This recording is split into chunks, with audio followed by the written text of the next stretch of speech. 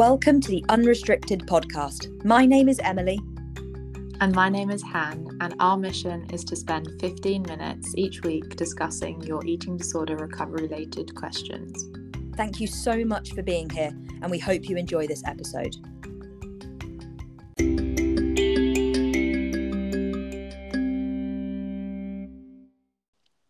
Hi, and welcome to this episode of the Unrestricted podcast, in which I will have the pleasure of speaking with Lauren, who is currently navigating her own recovery journey.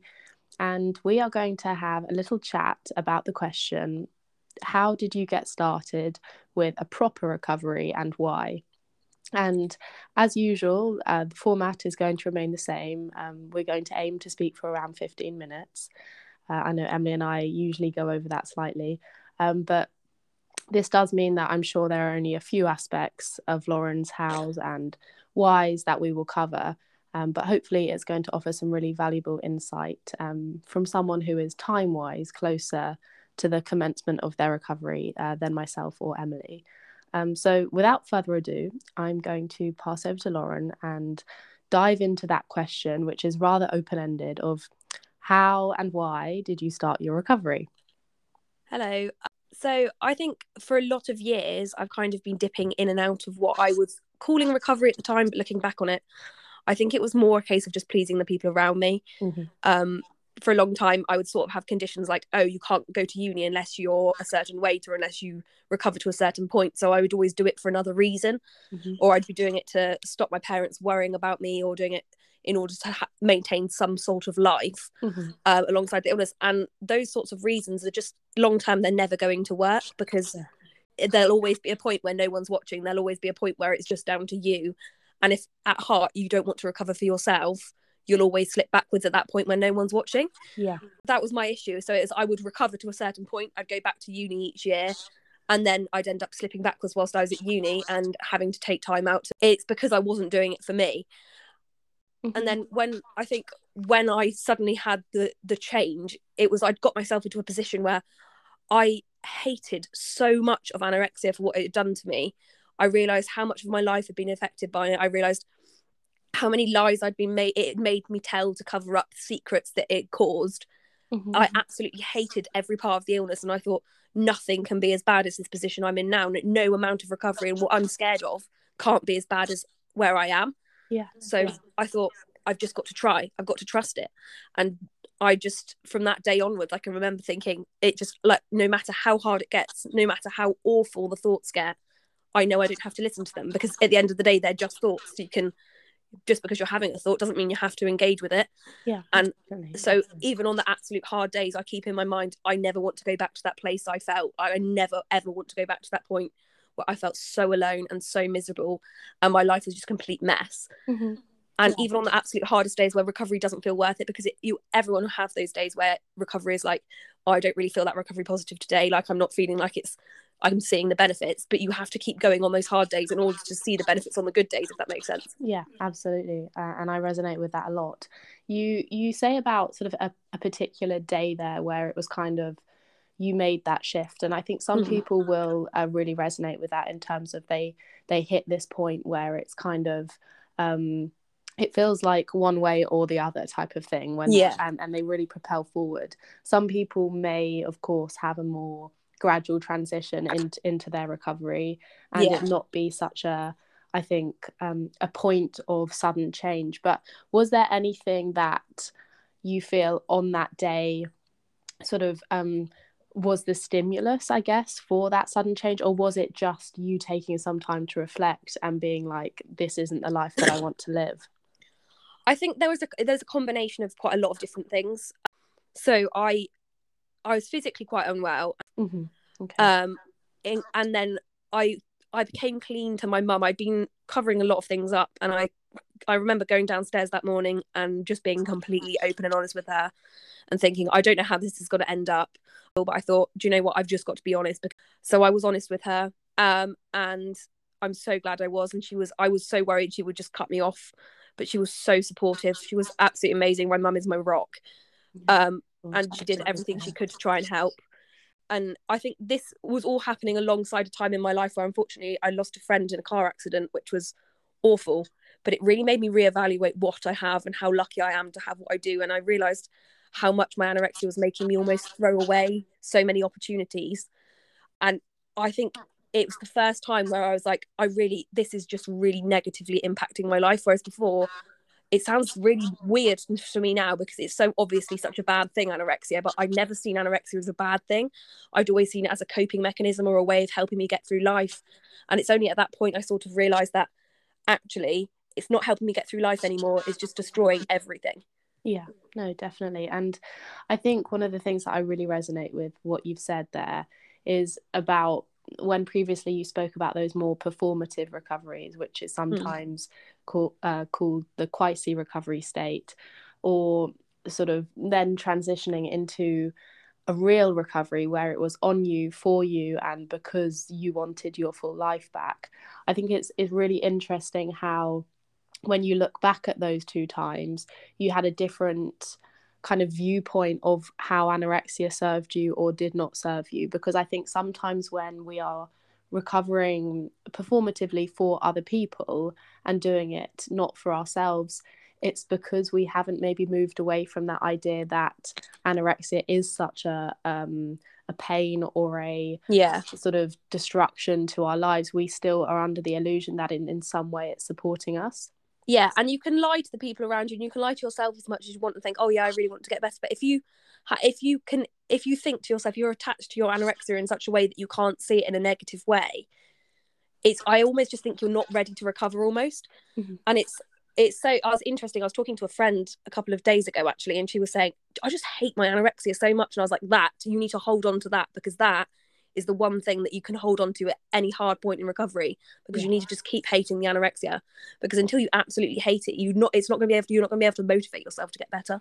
Yeah, and I think it's about really, really holding on to that hatred on the days where maybe it doesn't seem all that bad. And of course, that's a bit of a strange thing to say, but I think some people can fall into a stage of maybe going through the motions where anorexia is, of course, having a real impact on their day, on their lives, but it has kind of become the new normal of what they've learnt to accept as kind of a standard. So though you may be missing out on, I don't know, meeting up with your friends, or you don't have that concentration to get through a movie, it's kind of by that time become your normal, and you don't expect anything more from yourself. And I certainly in my recovery really needed almost prompts to remind me, and these had to be kind of visual written prompts to remember on those days that actually it had taken so much from me and it would continue to, rather than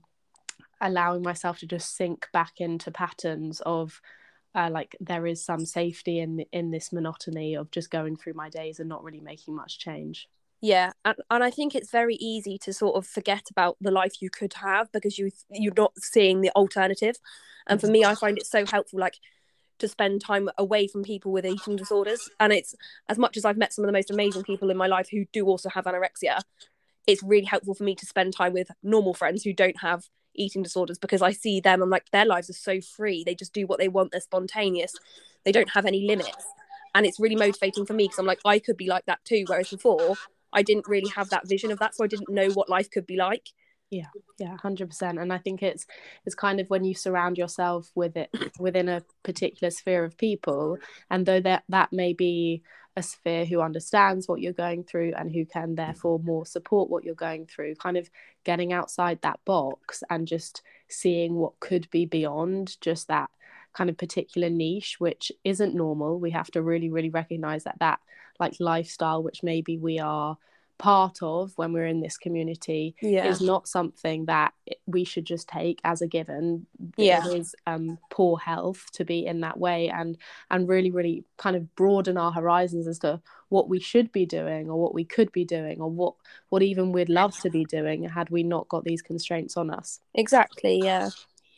So I think the kind of other part of the question was more along the lines of how you kickstarted your recovery. So I imagine on that day when you made that change and you sort of came to the conclusion that things had to go in different ways, there was maybe a knowledge, and you can correct me here, but there maybe was a knowledge of what to do. Was there still some questioning of like how to actually get started with it, or did you kind of come up with a plan and it was going forward from there? Yeah, definitely. I think I'd had sort of an example of and a lot of like indications of how I would get myself better, because it's something I'd thought about a lot but I'd never actually let myself do. Mm-hmm. And I think I had a lot of sort of a gauge of what was enough to eat, what was like what I should be aiming for through meal plans I'd had before and things like that. Not that I've actually followed a meal plan this time around, because it wasn't particularly helpful for me. I found it quite restrictive. Mm-hmm. But also my mum has been amazing, because she's so well educated and stuff, and she's always very good to have as a prompt of being like, okay, that's not enough food, or like you need to up your portion sizes here or there, or like she'll be prompting me to have something if I wasn't completely like ready to do it. Mm-hmm. But at the time I can remember that first day I thought, okay, right, I'm just going to do this. Like I've got to just honor my hunger. And before in recovery, I'd always been like, okay, I can have a snack, but I can only have a snack of a certain size. I can only do this. I can only do that. There's always so many rules. And I can remember thinking, okay, this time, this is my fresh start. I'm going to do it. And I'm not going to listen to any of the rules. Any of the rules I have, I'm just going to go against. Anytime I see a number calorie-wise, I'm just going to go for the highest option. I'm going to go against my head at every stage of the way, because that's the only way I thought I could actually do it. And it's worked for me so far, like, quite well.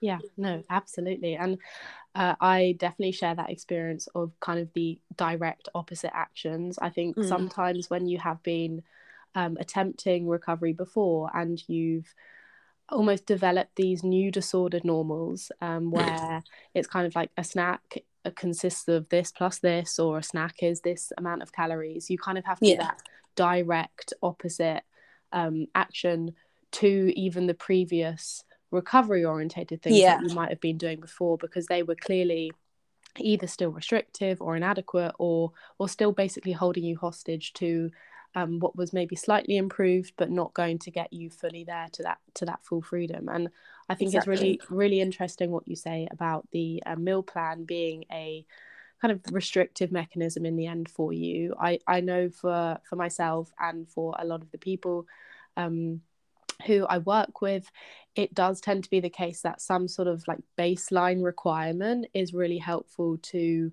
almost ensure that there is more than enough going in a day, but that has to be seen as a real minimum, rather than what the eating disorder really tends to do with a meal plan and turns it into kind of a maximum and quite rigid structure that you're kind of not able to exceed. And I think that's, for me, I sort of chose to follow the 3 meals and 3 snacks, which I think is quite common in recovery in terms of what I didn't do was limit myself to. And I thought, okay, so I'm going to use the people around me for guidance on what the right portion size is, and just have normal meals and then 3 snacks on top of that, and more if I'm still hungry. And that tends to be what's worked for me the best. Yeah, definitely. Don't get me wrong, to start with it was really difficult, and it's some days you do have to push through when you're not hungry, because you're eating in a surplus because you have to restore weight, or some people do, but I did for example, and some days you do just have to push through, and that you're not going to have hunger because your hunger cues are so inconsistent. I think that was something that I really struggled with, because I was like, why am I eating if I'm not hungry? But actually that's not it. You've just got to remember you can't trust your signals in your body at the moment. Yeah, definitely. And that is because you have not been allowing your body to trust you, vice versa, sort of you haven't been trusting your body. Absolutely. So I guess nice final thing from you, Lauren, if that's okay, would be if someone is listening who feels to be on that kind of periphery of recovery and they really want to just dive in and just let go and really do this properly this time, what would you sort of advise for them to start questioning? I know you mentioned at the beginning of the podcast that you would really advise them to think of the reasons to sort of hate anorexia and the things that it's taking from them. Is that the message that you would communicate to someone if you had to give that piece of advice from your own experience? Definitely. I'd focus on think about all of the negative parts of your eating disorder and exactly what is taken from your life, and really fixate on those, because they're the things that are going to motivate you to want to recover. And also just think about you are worth recovery. And as much as you can talk to yourself negatively, I spent years talking to myself so negatively, and then suddenly I was like, okay,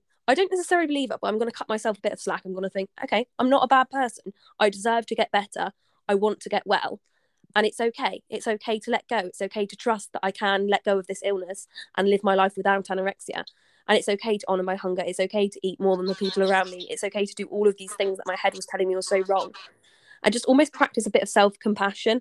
I think that's really important, because when you talk to yourself in such a negative way, it almost gives anorexia strength, because it feeds off the negative parts of how you communicate with yourself. Absolutely, yeah, couldn't agree more. And actually, I think that draws us to a really, really nice close. So firstly, obviously, I want to say thank you very much to you, Lauren, for joining me today. Thank you for having me, and offering up your really valuable insights and obviously your personal experiences in your recovery. I think in my own experience when I was in recovery, stories of lived experience were really, really important. And I think it just gives you that sense of understanding that other people are going through something similar, or something that you can resonate as sort of you're going through it yourself. So to the people listening today, as always is the case with this podcast, I invite you to take what helps from both my and Lauren's words here, and leave what doesn't, because although there will be some similarities which connect eating disorders, there will also be many idiosyncrasies to them, and we need to be sort of recognizing that we can take value from other people's experiences, but perhaps we have our own path to tread too. So that's just my parting words there. So thank you very much for listening, and thank you, Lauren. Thank you. Okay, and bye-bye. Bye.